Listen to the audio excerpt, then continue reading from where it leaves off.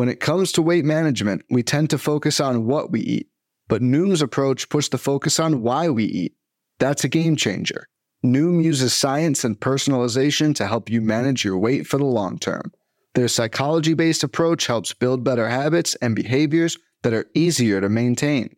The best part? You decide how Noom fits into your life, not the other way around.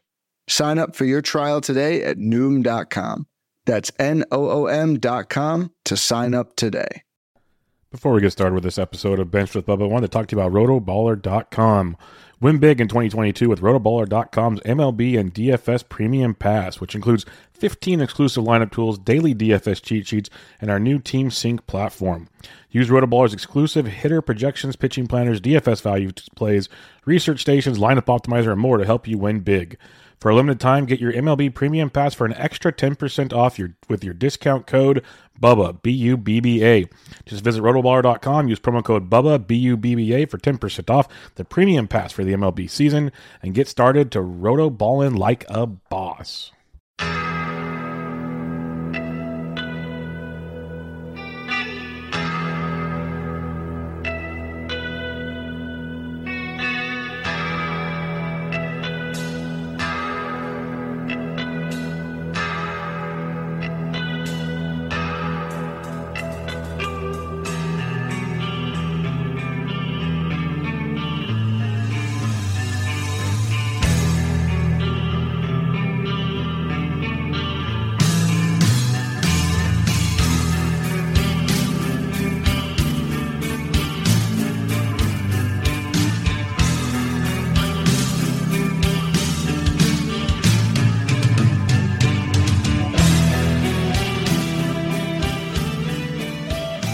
And welcome back, everybody, to another episode of Bubba and the Bloom, episode 6. Going to talk about everyone's favorite stuff, underperforming baseball players. That is the topic of today. And you think I'm kidding, but no, it's actually got a lot of reaction. So it's going to be a lot of fun. You can find myself on Twitter at BDentric and my co-host, as always, on this endeavor on Twitter at RyanBHQ. Ryan Bloomfield, how we doing, man?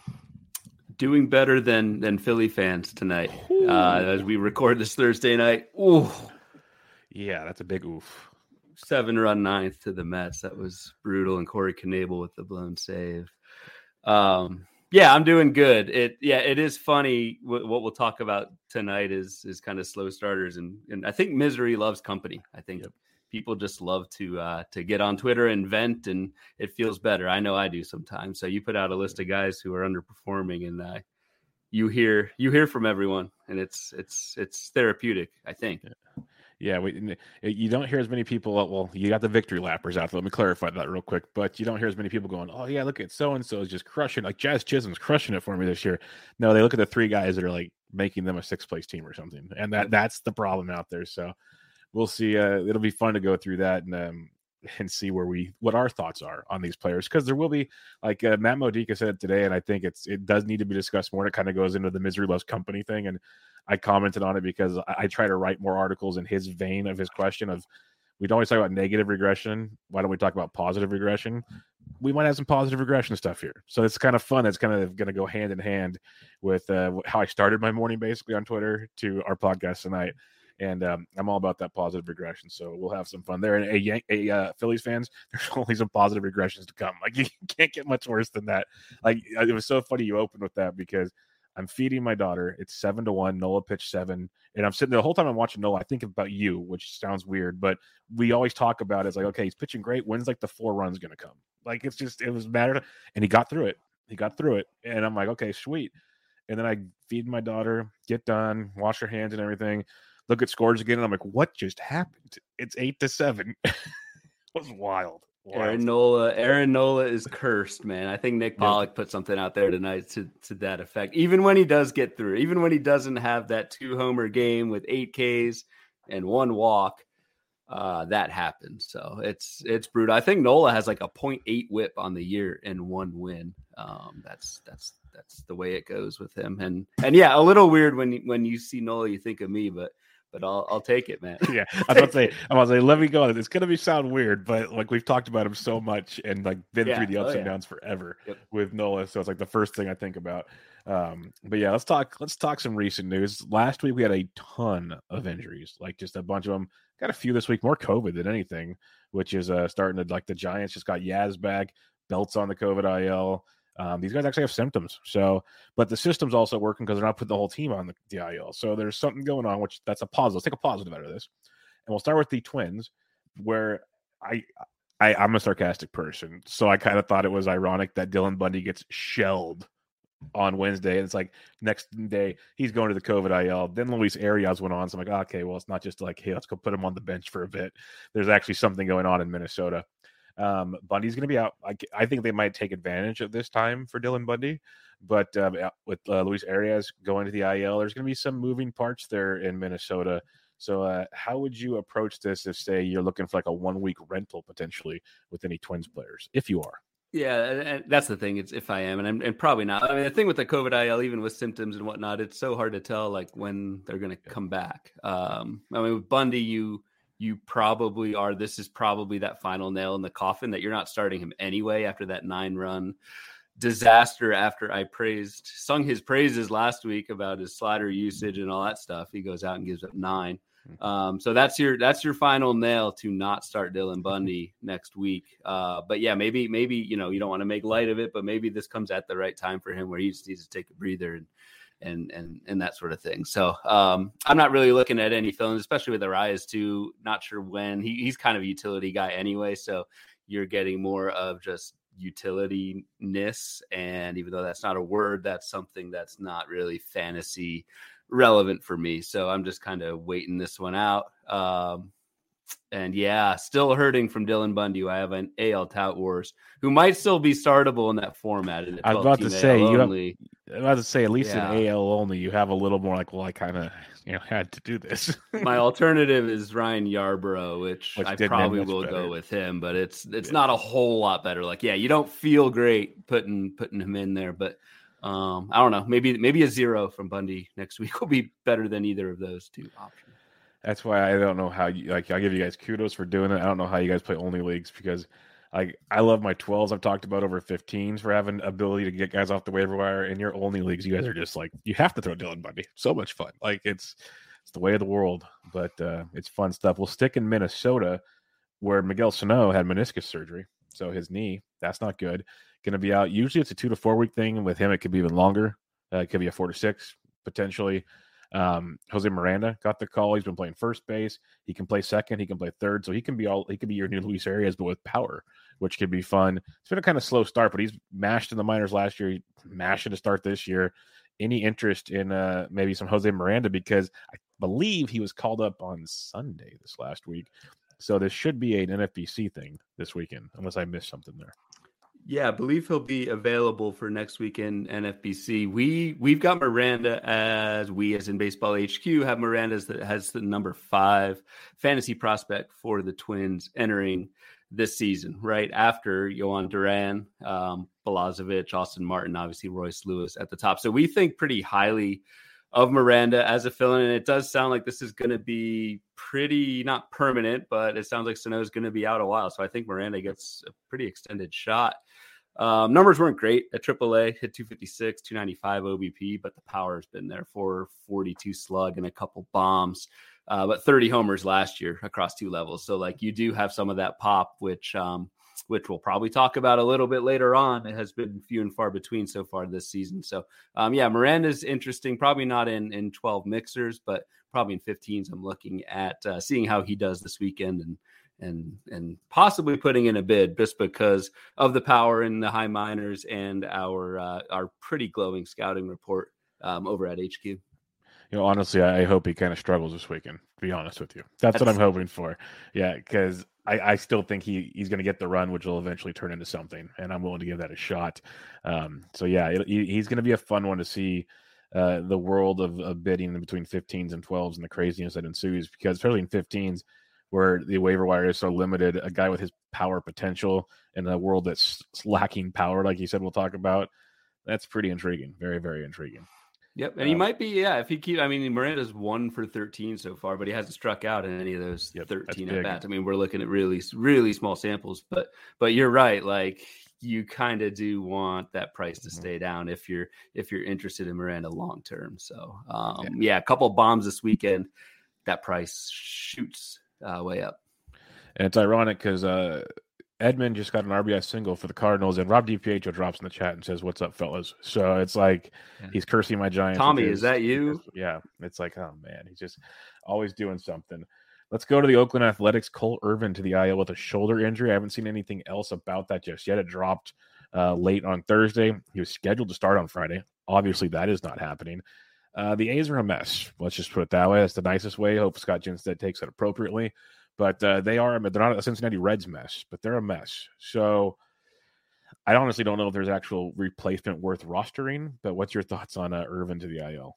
I mean, I think Irvin managers are getting saved, are getting bailed out here, because despite the 2.93 ERA, the 1.16 WHIP from Irvin, there was not much going well under the hood. 8.8 swinging strike rate, like the control's decent, some ground balls in that park, but he's more of I think like a mid-4s, maybe 5 ERA type of guy. And that regression, I will say, negative regression is looming for Irvin. He's going to miss out on that because of the shoulder thing. So yeah, the A's are a mess. Like it sounds like maybe, and I probably will mispronounce this, but Zach Logue.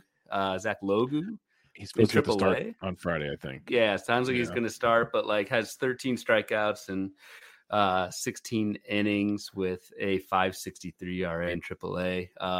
You tack on just that team, like it's going to be almost impossible to get a win with the lack of run support on Oakland, even though the GOAT Ramon Laureano is coming back on Sunday. That'll be a little bit of a boost, but I don't think you can really want to dive into the A's rotation waters just because there's not much there in terms of depth and there's not much there in terms of run support. It's going to be a long, long season in Oakland. Yeah. It's going to be bad, very bad. Like Ryan said it much nicer than I did. And what you can do is you can stack against the A's on Friday night in DFS. That would be a fun one for you. If this guy's going to throw that much pitching to contact, enjoy. You'll have plenty of chances to stack next week. They have, I think, 9 games. 9 games. Next week. Yep, that's why the only reason why I wrote it up in an article, I tweeted it out on Saturday. I said everyone wants that 4-game, like, because it's cool this weekend. Pittsburgh and Cincy have 4 games in 3 days, which is cool for that kind of bi-weekly set. But the A's have 9 games next week.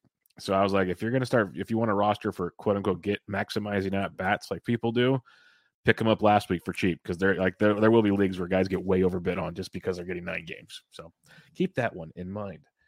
All right, Andrew Vaughn, White Sox. Tony La Russa must have made this decision. That's all I can think of, because Andrew Vaughn was held in the hand about 5 days ago maybe, and he hasn't played since then, and then he finally went on the IL. So it's retroactive to May 2nd, so that's 3 days ago technically, but he's going to be out for a bit because it's technically still just a bone bruise is what they're saying.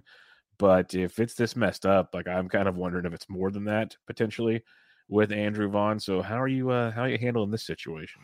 Yeah, that's kind of what. Yeah, it's just there's some smoke here, right? Because if it's just a bruised hand, and maybe it is, but it's obviously not healing the way that they want it to, and they're already halfway to the 10-day stint. So maybe they're just saying, all right, let's get the extra roster spot. Maybe it's something deeper than that. So I think if you've got Vaughn in most leagues, especially like NFBC or no ILs, I think you're holding him just to see what happens next week in terms of like the severity of the injury.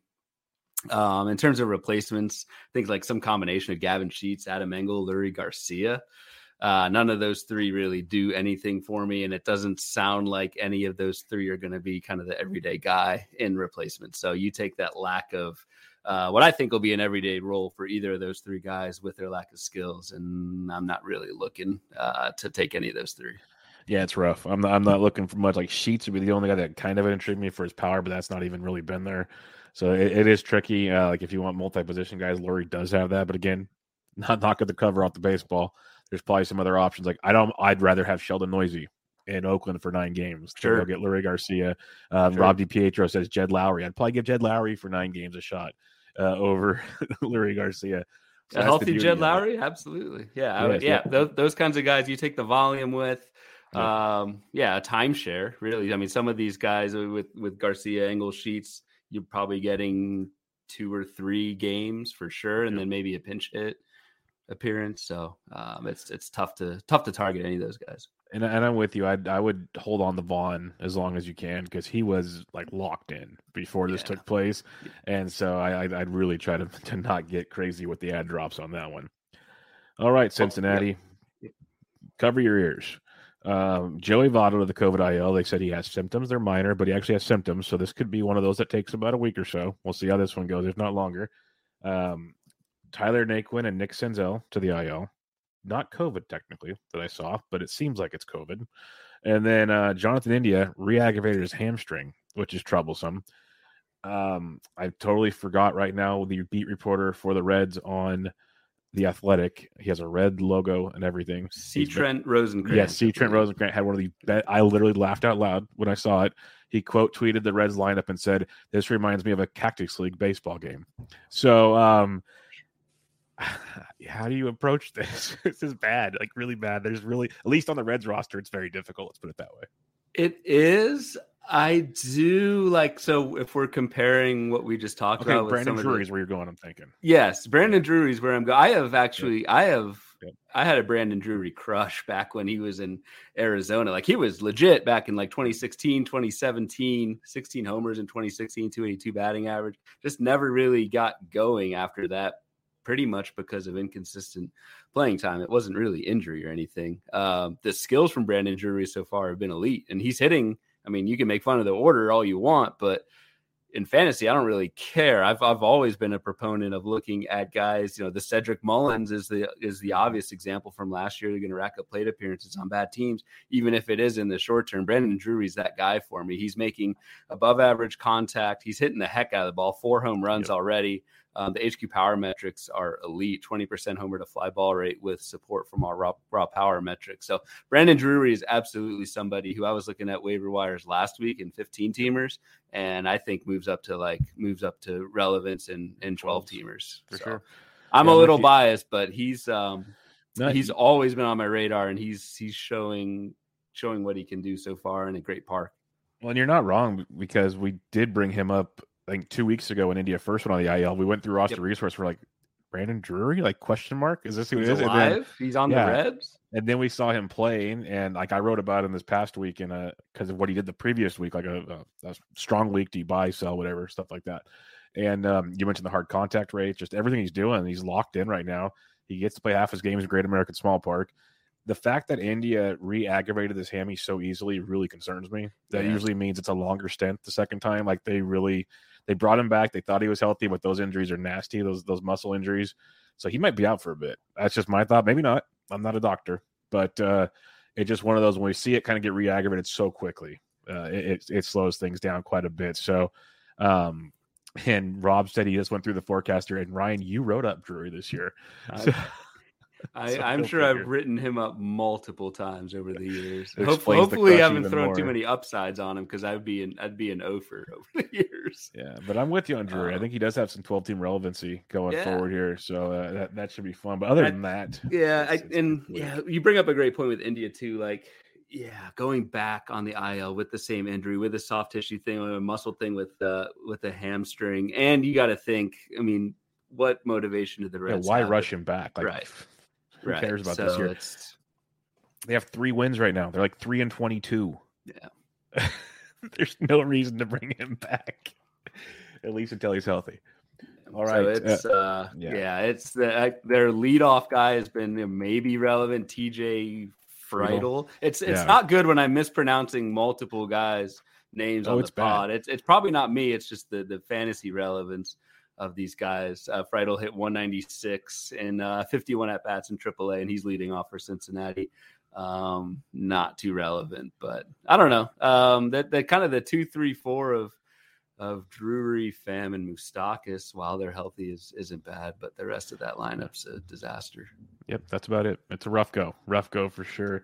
Let's go to Kansas City, whose offense is just stuck in quicksand right now, except, Witt's heating up, so we'll give them that much. But Carlos Santana goes to the IL to make many people happy. MJ Melendez got called up. He's been DHing for a bit. They have some very talented players still in the minors we have not seen yet. But with Santana going out, Ryan O'Hearn's going to get some more love as well. So how are you kind of approaching this, if you are approaching it from a Kansas City perspective? I think it's absolutely terrible timing for Nick Prado. Like, that's who I want to see. Yep, He's the guy who I want to see up in Kansas City. And Kansas City has shown the willingness, obviously, with Bobby Witt bringing him up on opening day. They're not shy to bring those guys up, and the offense needs a charge. However, Prado, I think, got hit in the head like a couple days ago in AAA.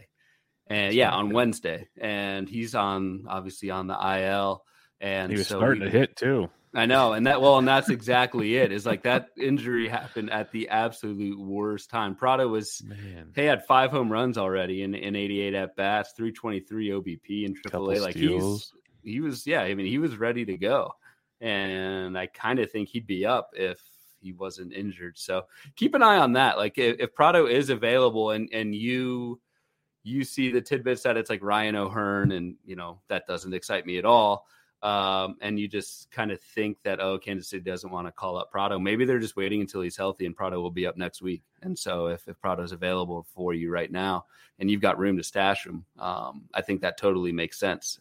And for that case, if he's healthy again and next week and they bring him up and O'Hearn is just buying his time, that's kind of what I hope how it plays out, just because O'Hearn has shown us many times before that he's not relevant in Santana's stead. Yeah, what I'm hoping for is if we don't get Prado, who I'd like to see, I'm with you 100% there, is Vinny Pasquantino is crushing it right now. He hit well last year. He's got 5 home runs already this time with 3 stolen bases. He's got 11 extra base hits. He's swinging a really good bat as well. And what James Anderson said, I laughed so hard. He has the nickname Italian Beef. So, like, the dude needs to be in baseball. I would buy a Kansas City Royals Italian Beef T-shirt right now if he was up in the bigs. So, or Italian breakfast, or was that Italian breakfast, or so? Yeah, it was something one wild. of the two. Yeah, but you're probably right, because Italian Beef actually makes sense. It was like when he said it, I'd like double take on what it was, and it was Italian breakfast. I think it was a playoff of Billy Butler's. Was he Country Breakfast? Country or something? Breakfast. Yeah. So it was a playoff of Billy Butler, because Pasquantino is a big boy also that plays first base. So it's an embarrassment of riches that Kansas City has right now. And all these guys started the season slow in AAA, and now they're all starting to get going. It's shocking. The weather gets better. What happens in baseball? But if Prado can't come up, I'd like to see Vinny P, one of the two, because either one of them should be at least playing over Santana just to see what they got.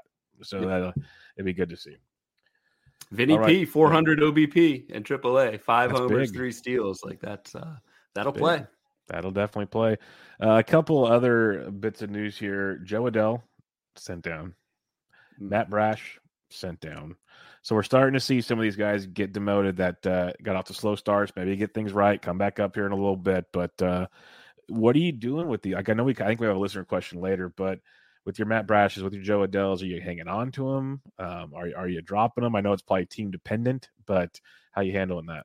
Yeah, I mean, team dependent is kind of the cop out. I think of the two, I think Brash's fantasy value is kind of shot this year, just because it sounds like they're going to try and bring him back up in the bullpen, which kind of makes sense, like given the stuff that he has, like the slider. I mean, the stuff is really good. He just could not get through lineups multiple times, and the control was a big part of that. So maybe I think Seattle kind of thinks if they can just have him go full octane for an inning or two out of the bullpen, while it helps the Mariners, it destroys his fantasy value this year. And if Brash comes back as a starter, he's got the same warts that we just saw from him over his first few starts. So Brash is kind of off my radar. I went back and forth last week to, wondering if I should cut him in labor mix, which is 15-teamer. And I ended up doing it. And that obviously now that seems like a really good call, because I think his value shot with Adell. Like I made the joke to you, like the biggest fantasy fallout I think is Patrick Sandoval, Noah Syndergaard. Like Adell was just brutal in left field. It wasn't just wasn't just the errors that and videos that we would see of like his throw down the line and stuff like that. There were a lot of balls that he could have gotten to and just didn't. I know with Sandoval, it probably cost him me of Marcelo Ozuna. Runs. Yep. It was Marcelo Ozuna out there. Yep. And it doesn't make sense, like, No. because he's young, he's got speed, but it's just not clicking for him, obviously at the plate, but in left field as well. And Taylor Ward being Taylor Ward is pushing that situation too. Yeah. I tweeted it. I said, maybe I should apologize to Joe Madden on this one because I thought it was ridiculous when he said it. And again, it's a hot streak. This could be a negative regression with him, but like it's insane what he's doing with Adele. It's almost like I foreshadowed my own fate because I was big on Adele. I have many shares on Adele. I still think he's gonna be very, very good. But it was like 2 weeks ago when the platoon started happening. I said, well, he's gonna be on the chopping block soon, and he's gonna be the one that comes back and haunts me when he gets called back up in like July or August and crushes for 2 months, and someone else outbid me on him to get him back. That's what's going to happen with Joe Adele because he will come back. He's going to be a good ball player. I still believe that. It's just playing time, the defense. Like I think Rob Silver actually tweeted it out. He said, for once, a baseball team can say he needs to go back to the minors and work on his defense, and they're telling the truth. He's not wrong. So, yeah, it's like Brash. I'm with you. I dropped Brash last week also, like you. Yeah. But with Adele, if you can hold him. But if you're tight on your roster, he's cuttable in my opinion. That's the thing is I don't know. We're a month in, injuries are really starting to pile up and those stash spots are low. So, I mean, maybe if you have a minor league spot or something, but it's tough because I think Odell's going to be down for a little bit. And then on top of that, he's got to come back up and turn things on, which Bubba sounds like you're banking on. Well, it all depends on the playing time. I'm skeptical. Because if he's still in a platoon, it's gonna be tough. Like these young guys can't platoon, and I'm glad they picked one. Let Marsh play at least. Like let these guys play, figure it out. But Adele's gonna be good. I hope it's this year. Maybe I'll be wrong. We'll see. I'm good at being like 2 years too early, but it's gonna happen with him. All right. We have talked about the runs in baseball being down because it's so much fun. Given we saw 5 home runs in Camden Yards on Thursday, so maybe things are looking up. I think they're all from right-handed hitters too, so that's a positive thing. But yeah, it's been down, and we wanted to credit Jason Collette because there's one of his tweets that we're going to talk about here. But if you go to @Jason Collette on Twitter, RotoWire's Jason Collette, Sleeper on the Bus, Jason Collette. He had a great thread of tweets, like at the wrapping up like April numbers on, barrels per home runs, like all these different potential metrics that just showcased how bad offense is. And the one that Ryan pulled up here, which is really interesting, is it's league-wide April batting average. He says it's 231. League-wide home run to fly ball is 10%. But starting pitchers versus relief pitchers, April ERA. And it's really telling that starters ERA is by year since 94. Starters ERAs have been dropping, but like even relievers, it went up for a while there. It's dropping rapidly. It was kind of a telling story watching these ups and downs. So what are you seeing when you look at this that kind of stands out as an oh no type situation? Yeah, it's interesting. Like, and the thing that I really like about what Jason did is he didn't just compare previous years. He just compared previous Aprils. Because that does matter, right? With cold weather and all that stuff. And we've talked about that. But yeah, the big thing for me was just how much better relievers have been, and starters have been better this year, no doubt about it. But the reliever improvement, that kind of league-wide runs being down environment is mostly because of relievers. So in 2019, relievers and starters were pretty much the same, 4.34 ERA. For starters, 4.37 ERA. For relievers, that gap is now a 3.90 ERA for starters. So considerable improvement, but relievers in April had a 3.49 ERA. So the bullpens were just dominant in April. I think some of that is because of the expanded rosters, just because most teams, what they did with those extra 2 spots. That was my question. I'd love to see a graph that shows how many relievers were used in each April compared to starters and see if that number fluctuates. Yeah, that's a good point. Because I mean, that's just my hypothesis, but I wrote it down the second you started talking before you even said it. I'm like, that's the thing I want to know. Yep. I'm curious. I mean, it would make sense. Like, I mean, guys are just fresher. They're getting days off in between. At least your fringe guys are getting days off in between appearances and that sort of thing. So we'll see what happens in May, like if it tightens back up. But I mean, one of the things that I want to talk about is just, I mean, we all know that run scoring is down. Like that's everywhere. It's how do we apply that to like our strategy right now for fantasy? And what I've been doing, or at least trying to do, is really attack like 2-start pitchers right now. And I never thought I would say this going into the season, because 2-star pitchers on the fringes last year were pretty terrible. Horrible. And in 2020 as well. And obviously happy fun ball 2019. But like your Tyler Wells in Baltimore, for example, I'm just picking guys out of a hat. Bruce Zimmerman, your boy, who, you know, I don't want to hate on too much. Like he's made some legitimate gains, but it's like those kind of fringe starting pitchers. Yeah. He's still scary when you put him in. Scary. Yeah. But I think trying to pile up kind of marginal starting pitching wins and strikeouts and that sort, and whip right now is the way to do it, because I do think when summer heats back up, I think there will be a different type of ball. Maybe they won't use the humidors as often as they are now in the summertime. I'm predicting that offense is going to be up in the summer a lot more than it typically is. So if you can kind of front load your pitchers, get your two-star pitchers in April and May, kind of get those stats out of the way, and then maybe transition more to your more skills-based guys, or if there's not much of a 2-star thing in the summer, just go to a middle reliever, protect your ratios, because you have built up kind of those fringe pitchers early in the season, and then focus on offense later in the year. That's kind of how I'm trying to build my lineups right now, is to kind of front load those fringe guys, just because the run scoring environment is just crazy right now. No, I'm 100% on board with you. I've been 2-starting some dudes that are just like, wow, I wouldn't have thought about doing this before, but it is a different game. And on the Zimmerman thing, we've talked about with Paddock, and there's a few other guys. There's probably many more that I haven't looked into, but it is interesting now because like everyone's like, oh, velocity's down. Well, the fastball velocity is down. It's usually terrifying. Don't get me wrong, but they're also increasing the usage of their other pitches that have been very effective. So it's kind of like they're trading one for the other type thing. Now, is that sustainable? That's a great question. We don't know. But I'm curious, are we seeing like that transition more of baseball? Because we see these relievers come in just pumping absolute flames. And that could be a big factor of these ERA things we're talking about as well.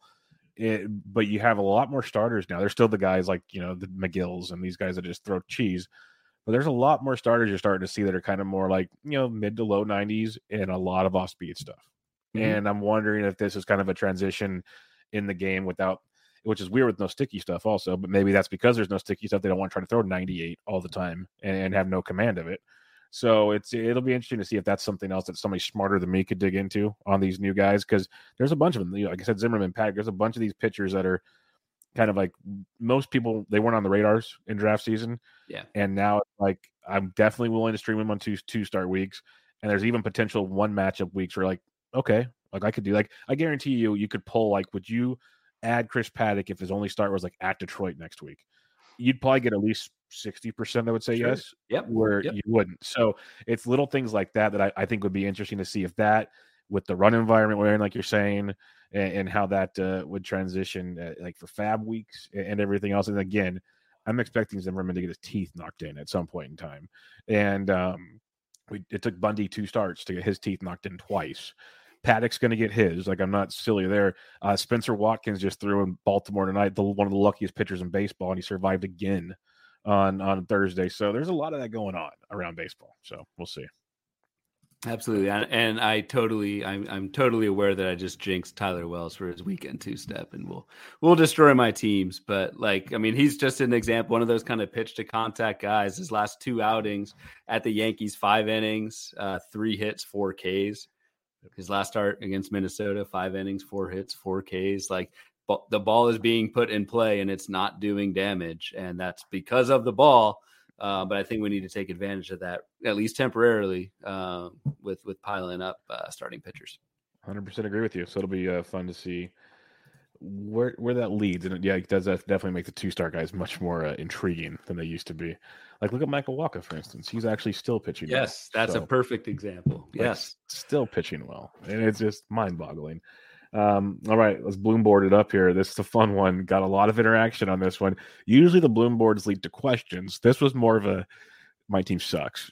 Thanks for bringing it up, Brian. Appreciate it. It's a fun one. It's a Bloom board talking about mid-round slow starters. You know, cut, bench, or start. We can almost go through all these guys and at least give a little thoughts on most of them.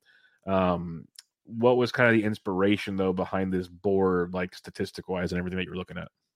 Yeah, so the inspiration between this with this one is like, so there are guys and the high-profile guys that have struggled. We all know. I mean, we all should know that it's a long season, ebbs and flows. I always go back to the Freddie Freeman example of even last season, where Freddie Freeman ended up with a 300 batting average, 330 homers, but was hitting, I think, 230 through May, through the first two months last season. So a lot of these guys, and to what you were saying earlier, Bubba, about Modica's tweet and positive regression are due for positive regression. It's just how long can you wait?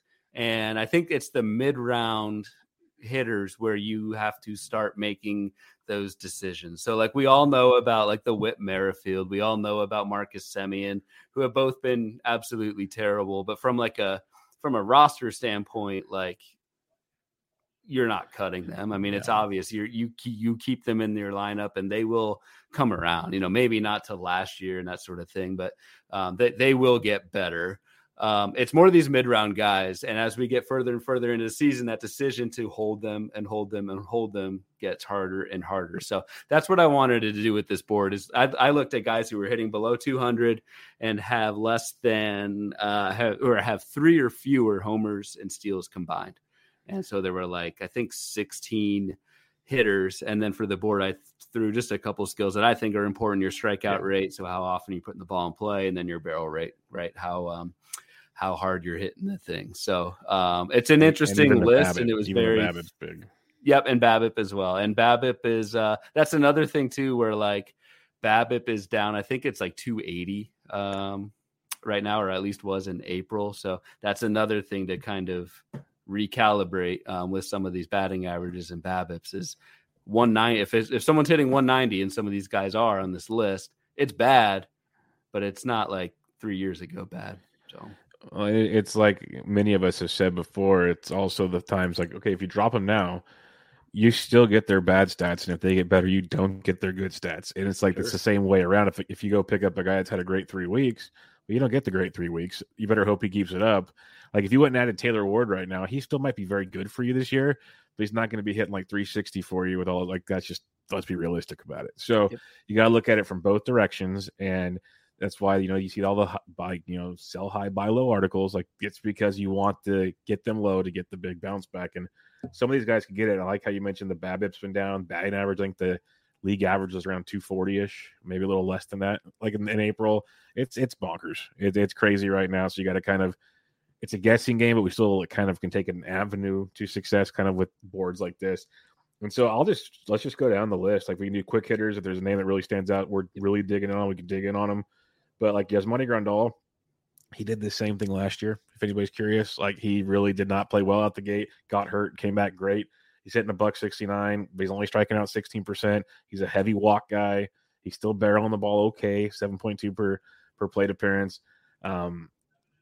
It stinks, but all catchers are pretty much stinking right now for one. And if you can picture a catcher bouncing back, Grandal should be one you can kind of believe in. Would be my 2 cents. Yep. I mean, just look at last year. Grandal, first half, second half split, hit 190 in the first half last season, went on the IL, and then hit 330 over his last 100 at-bats. And on this board, Grandal is green in strikeout rate and barrel rate, which means those are above average compared to everyone else on this list, which also means that really he's just fine beneath the surface. So I think in one catcher leagues, in 2 catcher leagues, you're obviously keeping Yasmani Grandal. In 1 catcher leagues, maybe 10 or 12 teamers, you're starting to get that itchy finger, but hold strong with him. Positive regression, I am certain is coming. Yeah, 100% with you on that one. I'm pretty confident in that one as well.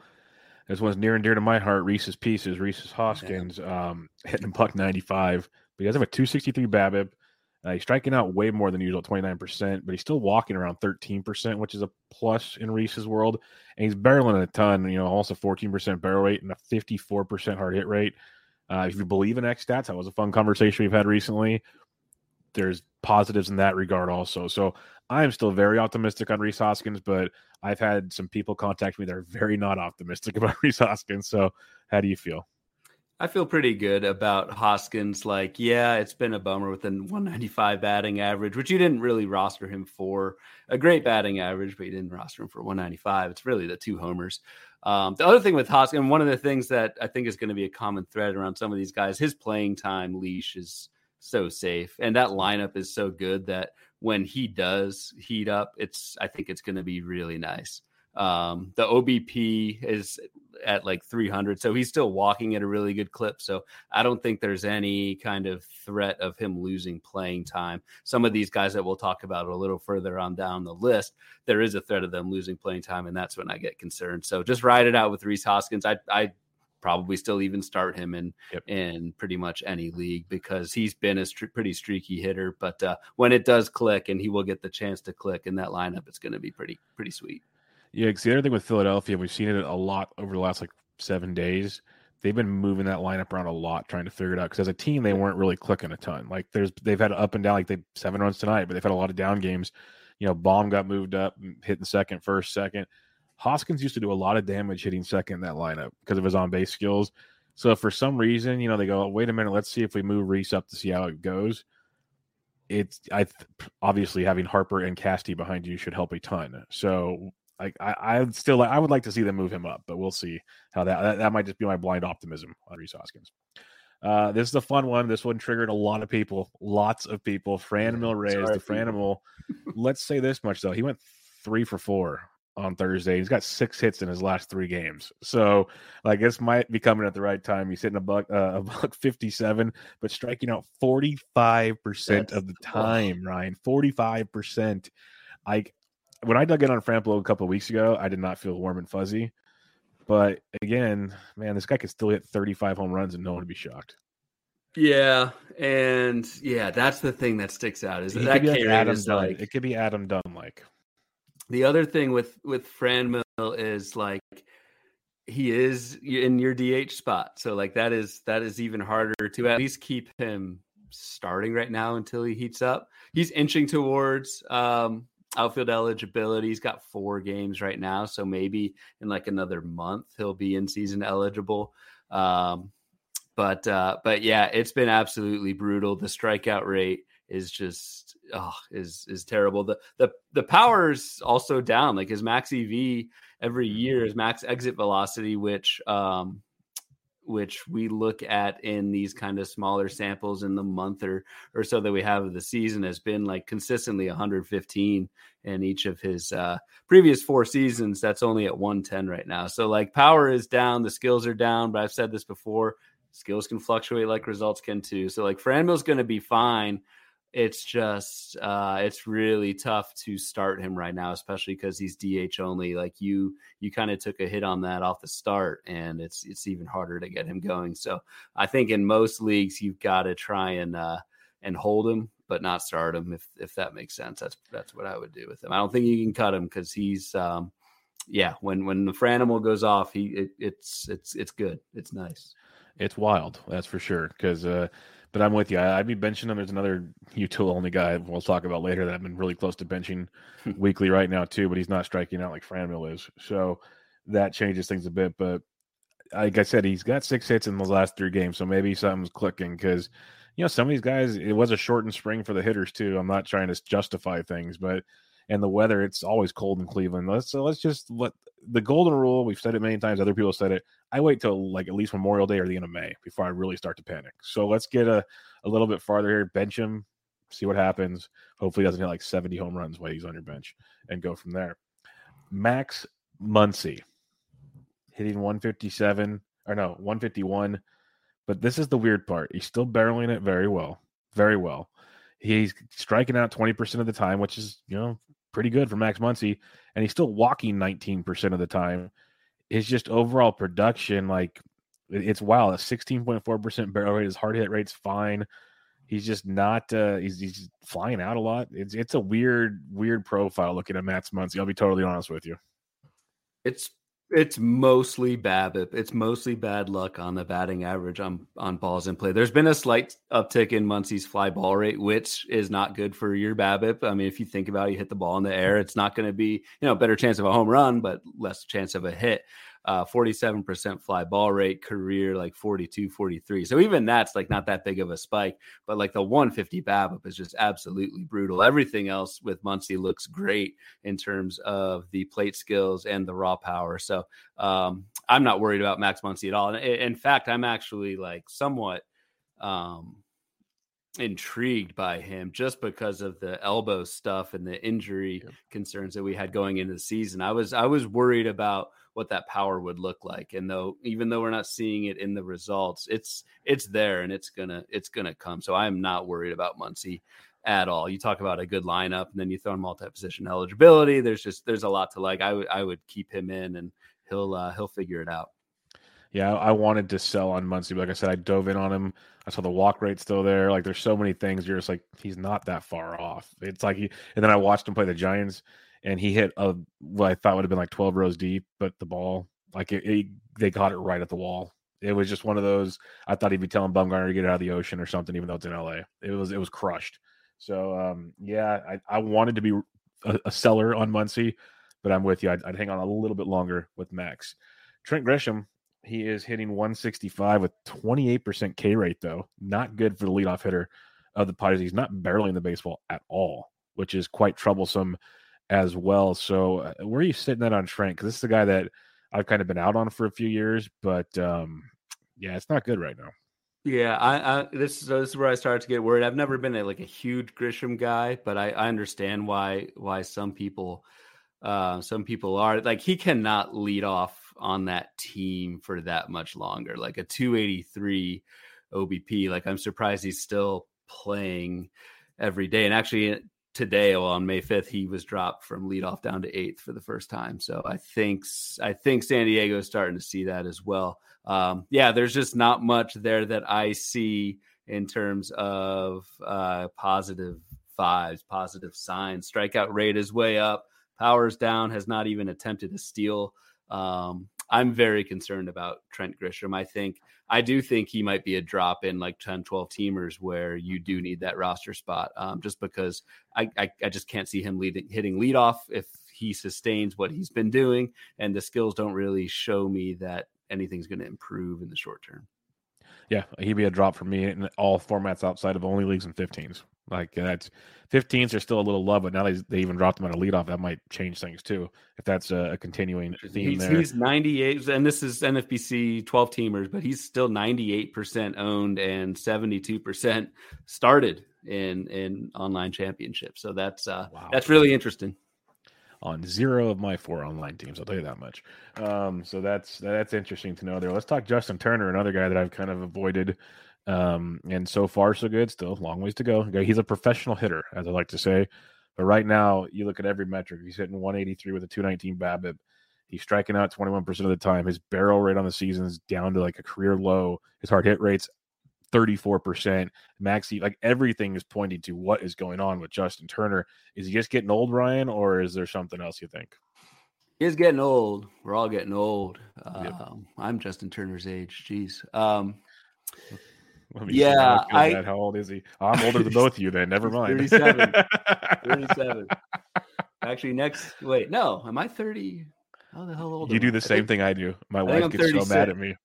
Yeah, I'm 38. My wife goes, like, how old are you? I'm like, I don't know. She's like, you're 30. Like, oh, okay, sounds good. Like, I don't never care. mind. I'm 30. I'm only 36. That's good. So you're young. You young buck. I'll be 37 in 2 weeks, but there you go. That's okay. But better than being 38 in 2 weeks. No offense. Yeah, exactly. Hey, what are you trying to say? No, I'm just kidding.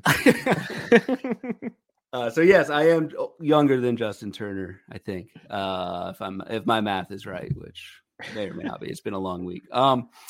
So yeah, just like I said with Grisham, like, the skills are down. I don't see the thing with Justin Turner. I am a big Justin Turner guy. Like, I will admit, I've been on him for a while. Really like what he's done. Like, he's given me the leash. Like, his power metrics have been so good for so long that I am kind of willing to write off a 80 at bat sample, and think that he will regress positively to what he's been doing. The only thing is if there's some kind of like hidden injury, and that's where it does get, like, especially at his age.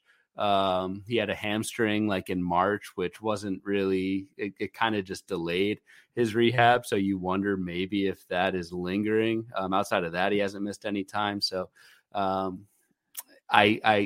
just kind of hope that it's not a hidden injury and that he'll be back. But I think he's earned a few years of power baseline where I think he'll be fine. But I'm higher on Turner than most.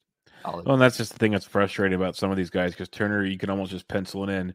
He'll play like 120 to 130 games, but he'll hit for average, he'll hit like 20 to 25 home runs. Like, you could just count on these stats with him, and those still aren't out of realm of possibilities at this point in the season. It's not like you're expecting the moon from Justin Turner. So he's definitely a hold, but I don't know if I'd be starting him. I'll tell you that much. Like, I tried to have someone else ahead of him. He'd be a tough start. And the thing with Turner too is just like the injury history. Like, you are assuming when you drafted in that when he is playing, you're going to get the production, and you do kind of bank that he's going to miss some time. And so you have missed a good chunk of what we think is a healthy Justin Turner, which just kind of sucked.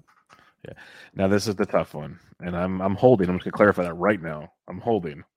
But when you look at profiles, you look for positives. Not much, Mr. I called him Sir Joseph Votto last year. I think he loses the surname this year so far, but his strikeout rate, Ryan, is over 32% now. He's still walking okay. He has a .014 ISO. Just throwing that out there. Small sample, but that's sad. And it's just been bad across the board. There's no power. There's no barrels, no heart. It's bad, Ryan. So what are we looking at with Joey Votto? It's really bad. Mm-hmm. It's really bad. And the thing with Votto too is like that's, I mean, we talked about Cincinnati at the top. That situation's going to get ugly, like in May, in June, in July. Like, that team is going nowhere. I know Joey Votto loves Cincinnati. Trade him to Toronto for the playoffs. Like, bring him back home. He has a no trade. Like, he can stay if he wants, but I worry about what that kind of mindset is on that team when there's no one in the stands and they're, 40 games out by June, how that's going to work. So I do have Votto in labor mix 15-teamer. I did bench him this week for Rowdy Tellez, which saved me big time. Beautiful. I'm holding Joey Votto in that labor 15-teamer, and probably holding him unless there's news that like he's going to be. I know I guess it's COVID related. I'm giving him at least 2 or 3 more weeks. He'll be on my bench, but I'm giving him that much longer just because it is Joey Votto. He is a Hall of Famer. What we saw last year from him was I think a legitimate change in approach that drove some of those gains. So 12-teamer, it's a tough call. I can see people cutting bait in a 12-teamer. In a 15-teamer, I'm holding and hoping he comes back a different man. It was funny. He did I think quote tweet a Fangraphs article asking if this is the end for Joey Votto, and he said something like 5 more months to go. So he knows. I love seeing that. I love it too. It's good. When I saw that, like, and I'm being optimistic because I have plenty of Votto shares, and I benched him everywhere right now, and I'm not cutting him even in 12s just yet. But when I see that, I know the skill set and the type of professional hitter he is. So he sees it, like you said. He's working on it. Like, he's not going to want to end things this way. So, and it might, stuff happens, but I'm kind of confident that he can turn this around to at least some kind of positive by the time this is all said and done. So I'm not going to go too crazy just yet on Votto, but it's definitely benchable at the time being. Especially for Rowdy. Yeah, good old Rowdy, who's crushing baseballs. Mitch Garver hitting a $189, 22% K rate, which is not bad for Mitch. Not bad. Barrel rate's down. They did hit a home run recently, which is good to see from Mitch Garver in his new digs in Texas. Like I said earlier, almost all the catchers are stinking right now, so it's kind of across the board. But what's your thoughts on Mitch Garver, who, you're not drafting for average more often than not. It's mainly power, and you're not getting a little bit of both. Yeah, I'm not too worried. I mean, Texas, that park and lineup ain't great, especially when Marcus Semien was supposed to be one of your best hitters, and he's doing Marcus Semien things right now. But yeah, Garver's a catcher. The strikeouts have improved. The raw power is down, but I think he'll be fine. And really, what are your alternatives? So I think you're holding and playing him in almost all leagues. Yep. Jesse Winker, it's a fun one, hitting a $186, but he's only striking out 13% of the time. He's walking 17%. So he's still an OBP. His OBP is 324. So he's still doing those things. But and he finally went deep on today. Yeah, on Thursday. He went deep. So that was big to see off of McClanahan, I believe, as well, which was big. Just not barreling the ball and hitting it hard, but his at bats are looking better, if that's the right way to say it. So I'm a hold on him, but he's probably sitting for me right now, unless you have no options at all. Yeah, he's definitely a hold for me. I agree. It's 50-50 whether you want to start him based on whatever else you have in the outfield. But Winker's too good to cut. And I think also what I was saying earlier about having leash, like with Hoskins, I think Jesse Winker has plenty of leash in Seattle. He hasn't even been the worst outfielder in Seattle this season. So he's definitely a hold for me.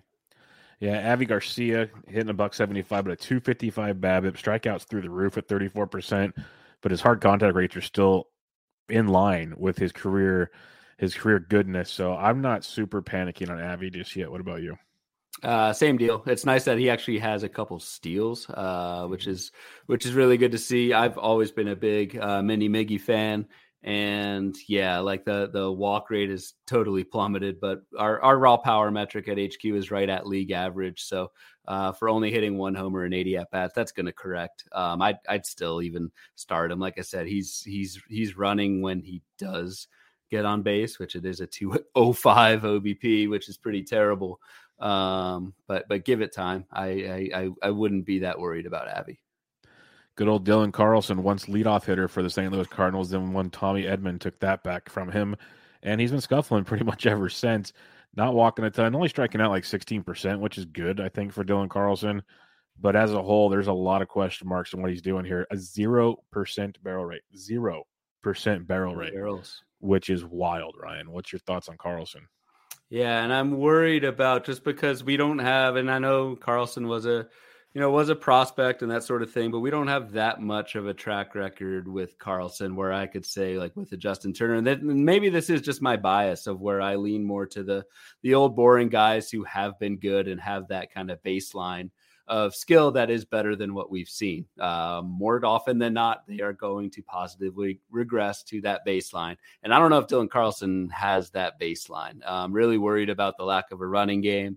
And obviously, like you said, Bubba, the 0 barrels is super concerning. So while he is making contact, the BABIP's really low. Batting average will improve. I'm really worried about maybe this just being like an empty batting average and not even a good batting average at that. So I'm very worried. I'm thinking about cutting him in 12 teamers if I have him. I know he's 97% rostered in the online championship, but another bad week like this, I think that's going to start to decline. Yeah, he's droppable in 12s for me unless there's like nothing out there, but there should be. There really should be. So he'd be on the chopping block as he's sitting on the bottom of that order in my leagues. Nelson Cruz, this is a fun one. We talked about him last week with the X-Stats because if you look at X-Stats, there's a large gap in what's taking place right now. But the overall hard hit metrics, this feels like he's still hitting in Tampa Bay right now. He's confused out there, but he's only striking out 17% of the time, which also gives me some optimism. So I'm not panicking, but if you want to sit him, I'm okay with it right about now. So you want to know why Juan Soto has 6 home runs and 7 RBIs? Crazy. I know Cruz. I think most of the time it's behind him, but it's just rough. Cruz will be, I think, fine. You do run into that UT only thing, but we talked about Cruz last week with the X slug where it was like more than double. So I'm holding strong. I'm not too concerned. I don't think this is like a fall off the cliff kind of a deal. I'm not expecting something back to like 2019 of what we saw from Nelson Cruz, but I think he's going to be fine. The quality of contact is there. He just needs time for the results to catch up. So don't panic. Yep, don't panic just yet. Brendan Rodgers, 2 for 4 with a double, a home run, and 4 RBIs on Thursday. He's had 2 hits in 3 of his last 4 games. Maybe figuring it out, but as a whole, hitting a 127 with a 174 BABIP. Barely barreling the baseball, which is not great. But today, I guarantee he got 2 of them with a double. Let's go with 1. I'm not guarantee it, but I'm thinking he got 2. So that'll get things actually closer to his number of last season's barrel percentage, at least, which will be a plus. And his hard hit rate will get closer to that as well. So might be some positive things to come here with Brendan Rodgers. Yeah, the other thing is like, who is Colorado gonna go to? Enough, I mean, I wrote up an article this week on HQ of skills searching for roles, and old friend Garrett Hampson. I think it was like the 13th year in a row where I said Garrett Hampson could could break out if he has regular playing time. Well, yeah. And Brendan Rodgers is struggling, but he's gotten a lot better this last week. Like you said, Bubba, today looked really good. The other thing, and I've mentioned this before, Coors is a very volatile park. So we all think of it as a extremely friendly hitter's park, and it is, but it's really not in April. It gets a lot easier and a lot better in the summer months. So as the weather heats up in Denver, we're already starting to see that turn around for Brendan Rodgers. I think you're a hold, and I think you're actually a start based on what he's done this week. Yeah, I think so too, especially with the Coors games. Like the way that their schedule's been weird. It's either the front or the back half of the week they play in Coors, and the other half they play on the road. It's like it's never been a full week either way just yet. So you just kind of have to keep your Colorado guys going. In years past, we always had, okay, we'll just set them for a week or whatever.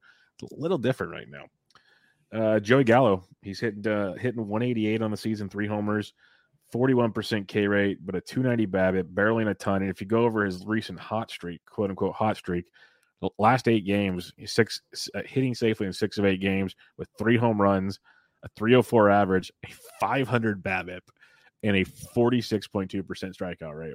So we're seeing what Joey Votto does, basically. Or not Joey Votto, Joey Gallo does. It's the way I see it. And the thing too is like, this actually isn't that. So we talk about all these like early strugglers, but I mean, this is what he does. This is what he does. This actually is not that far off from what he normally does. So this is the bed you made if you drafted Joey Gallo. Maybe not a 188 batting average. Maybe you're expecting a couple more bombs. But this is within the range of outcomes that you know about when you're drafting him. So if you felt good enough about Gallo to take him in draft season, what we've seen so far from him, I don't think changes that. Yeah, I'm with you. If you drafted him, this is the bed you made, like you said. So enjoy it. Hopefully you got some batting average guys to surround him with. 2 more to go here. Jorge Soler, it's been brutal. Hitting 174 with a 220 BABIP. Does have the 3 home runs, but 28% K rate. You look at his barrel numbers, like his max EV is in line with his career best, but his barrel rates, his hard hit rates even down a bit. He seems like he's kind of lost, but this is how last season started for Jorge Soler too. So I'm kind of torn on him. He might be a hold, but sit, but he's also tough to roster in a shallower league. So what's your thoughts on Jorge?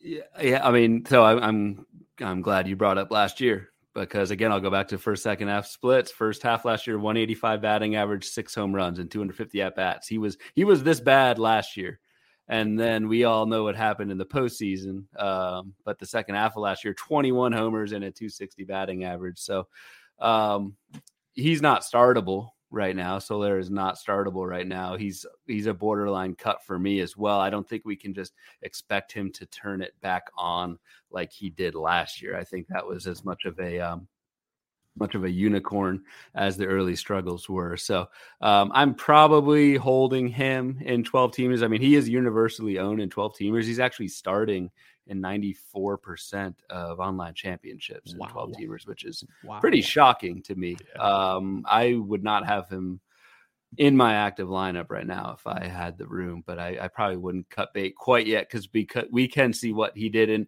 And his last home run, I think it was May 1st. I forget who it was off of. It was one of my pitchers because I was watching it. It was a bomb. It was the power is there. It's just how often is he going to lay into it? Yeah, I'm with you on that. He's a tough one, very tough one. Another tough one's Bobby Dahlbeck. I was optimistic, and I'm not the only one, but seeing the improvements he made on the strikeouts and everything last year, he's still a hard hit rate. The barrel rates were still pretty elite. Well, so far this year, he's striking out 30% of the time, which is technically still kind of down from the norm, but hitting 141 with the 191 BABIP, and all of his contact metrics are down. So it's troublesome for him, but he's still young, so you can stay optimistic, but I think he's near the chopping block right now, Ryan.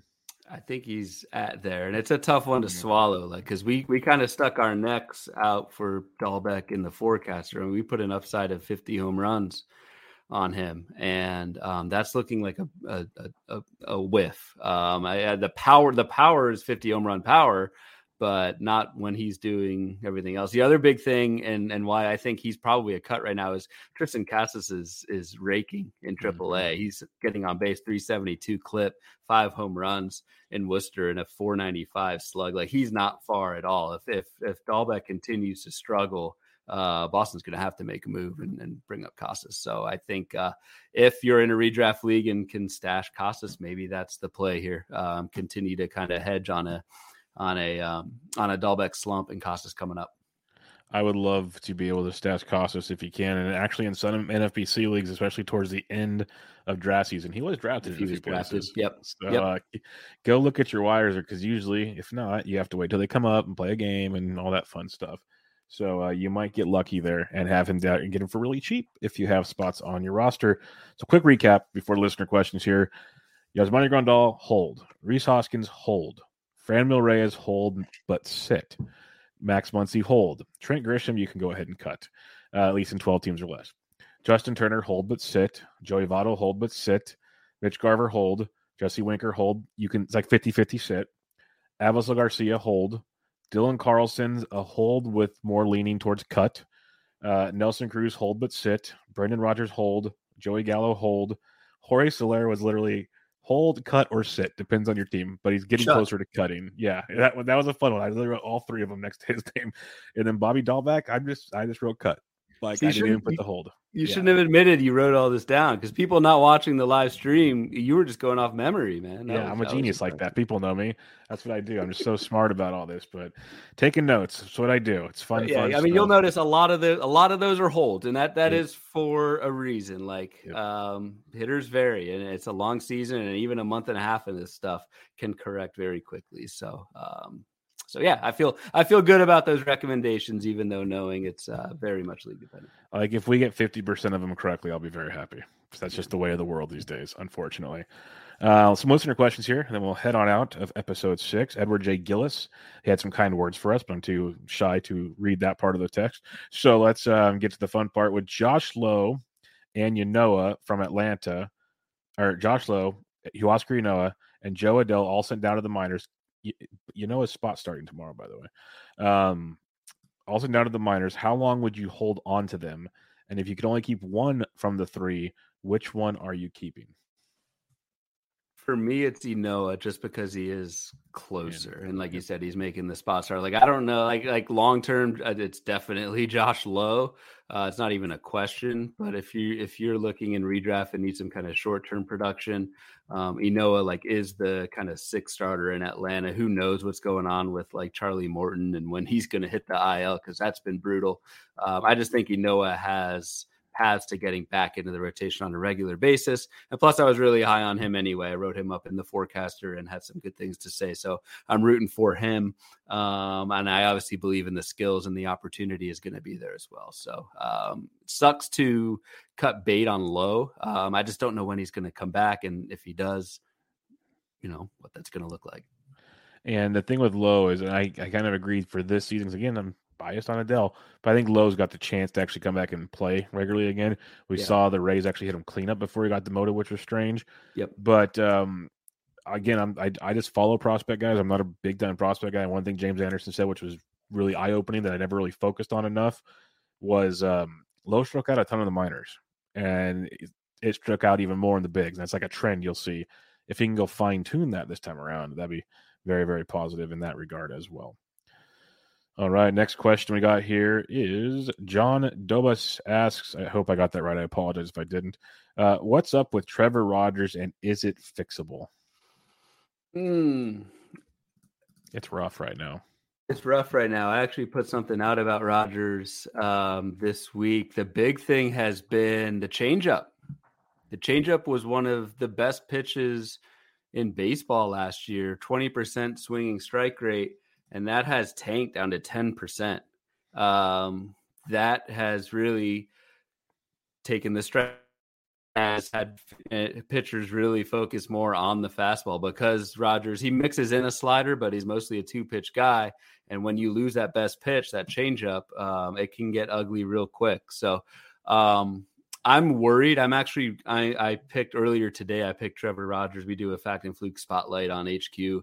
And I'm going to be doing a deep dive into him next week, because I want to see what's going on with that changeup. The good news for Rogers, if I'm looking on the bright side, is the fastball velocity is right at where it was last year. So I don't think he's injured. Not to say he won't go on the IL, not only because I'm planning to write about him, but because the results have been so bad. But the velocity's there, and he's still missing bats with the fastball. So I think it's more of just a location thing with the changeup and a command thing with changeups, and split fingers are like this as well. They're great pitches when you keep them down. If you don't keep them down, you get what we're seeing with Trevor Rogers. You get what we saw with Kevin Gausman when he was not the current form of Kevin Gausman. So I think it's really just a command and location thing with the changeup as opposed to any kind of injury. And I think the good news with that is that it is fixable. Yes. I can't promise when that's going to happen, but definitely holding, probably depending on how deep your league is, but probably still starting him. Once he figures that out, I think he'll be back to being where he was. Yeah, I'm with you on Trevor Rogers. The fact his velo is still where it's at for his fastball keeps me very optimistic that he's not hurt. And so that means the other stuff should be fixable. His other question was, is Darren Ruff going to hit? And with Wade back in their back, is there playing time? Ruff will hit, but the playing time's your question, because with Wade back, they could platoon at first base until Belt comes back, and then Belt will be back.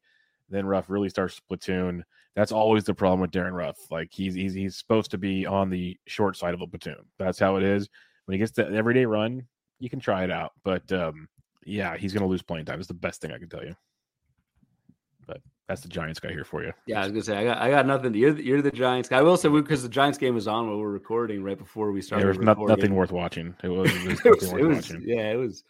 it was not good. But Ruff did line out hard hit ball, and the announcers were saying how it's just been one of those years for Ruff. But he has been hitting. He's been squaring up a lot. Like I think it was 2 or 3 nights ago. I'll shamelessly plug Michael Simeon, SB streamer. He has like the what you need to know blurbs that come out every morning, little articles. It's like top 5 hard hit guys or whatever. And Ruff had a night where he had, I think, 2 or 3 of his 4 at bats were like 90+ mile an hour stuff. So he's hitting the ball. It's just not finding spots because probably the baseball. Let's just go with it at that.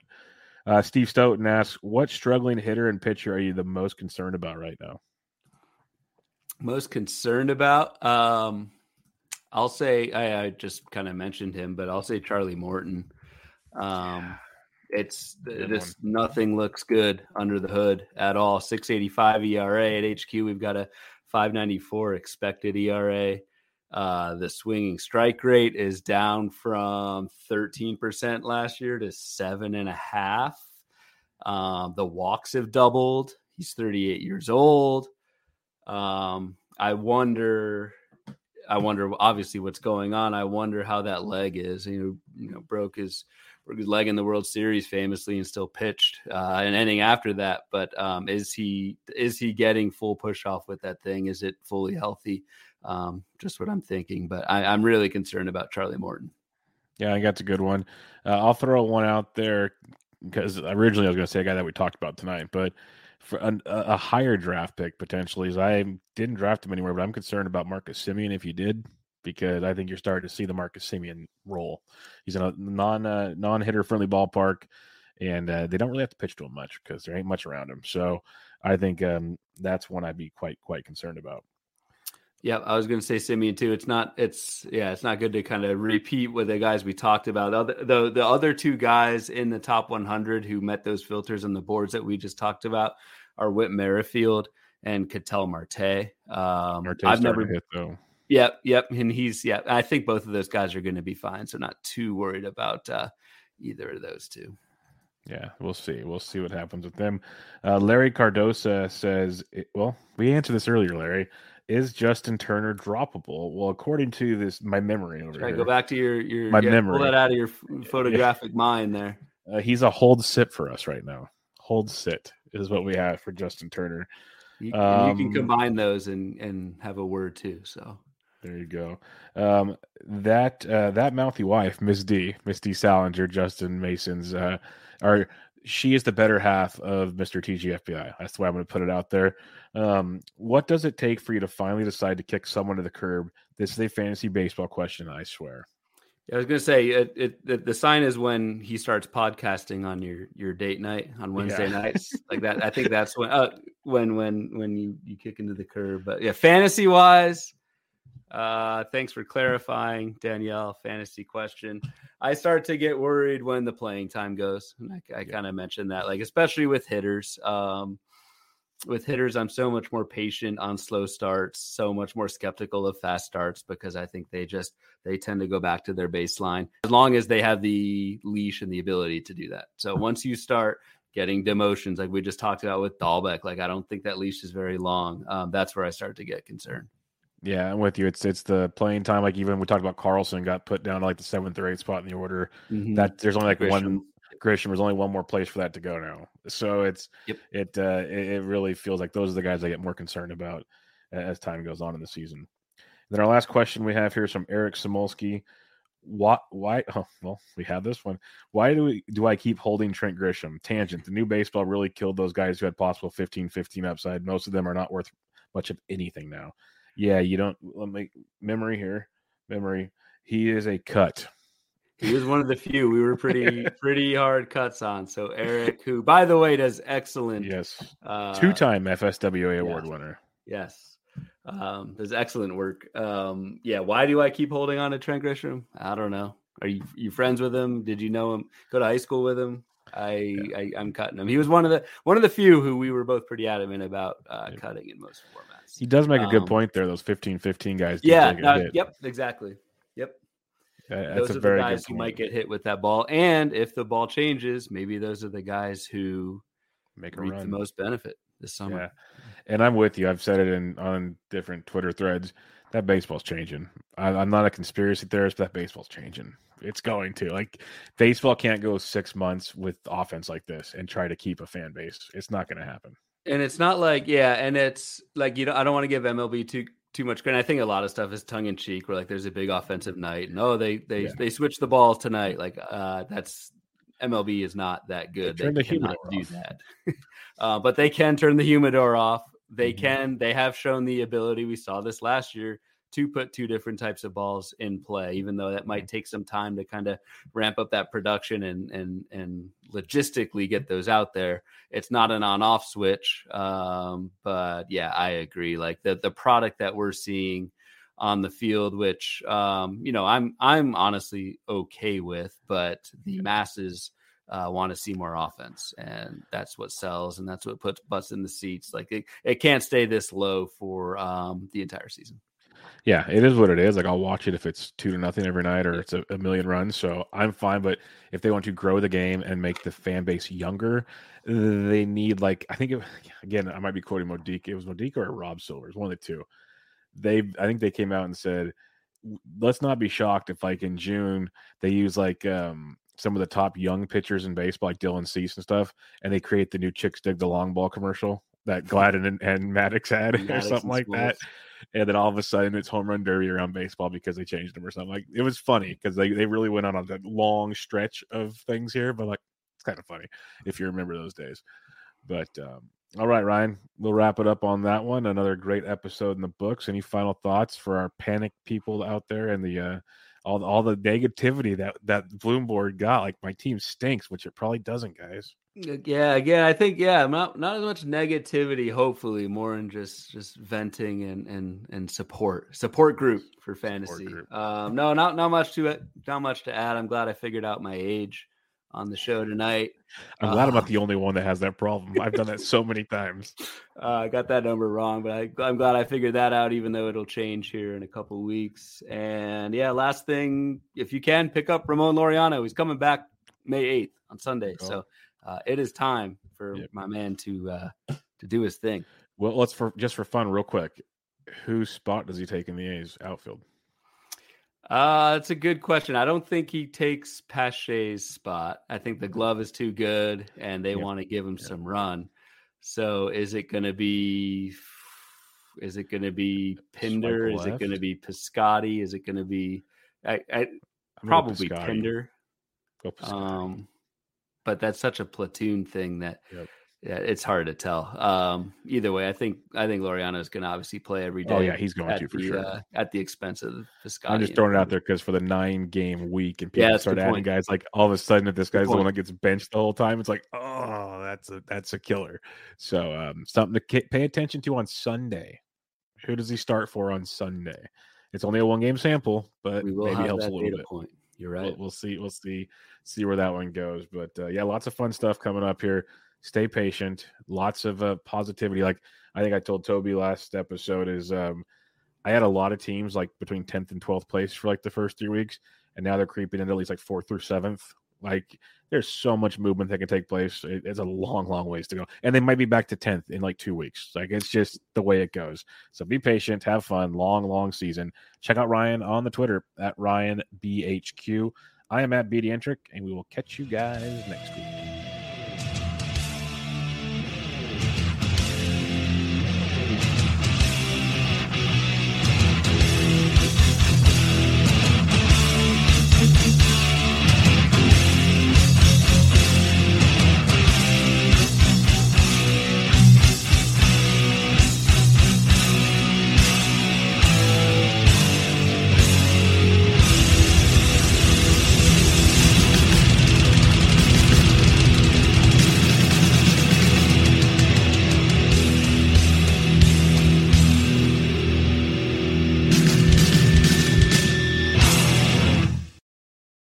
Life's better with an auto policy from American Family Insurance.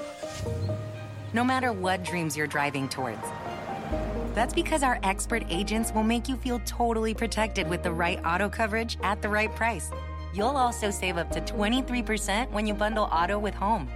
American Family Insurance. Get a quote, find an agent at amfam.com. Products not available in every state. Visit amfam.com to learn how discounts may apply to you. American Family Mutual Insurance Company, SI and its operating company, 6000 American Parkway, Madison, Wisconsin.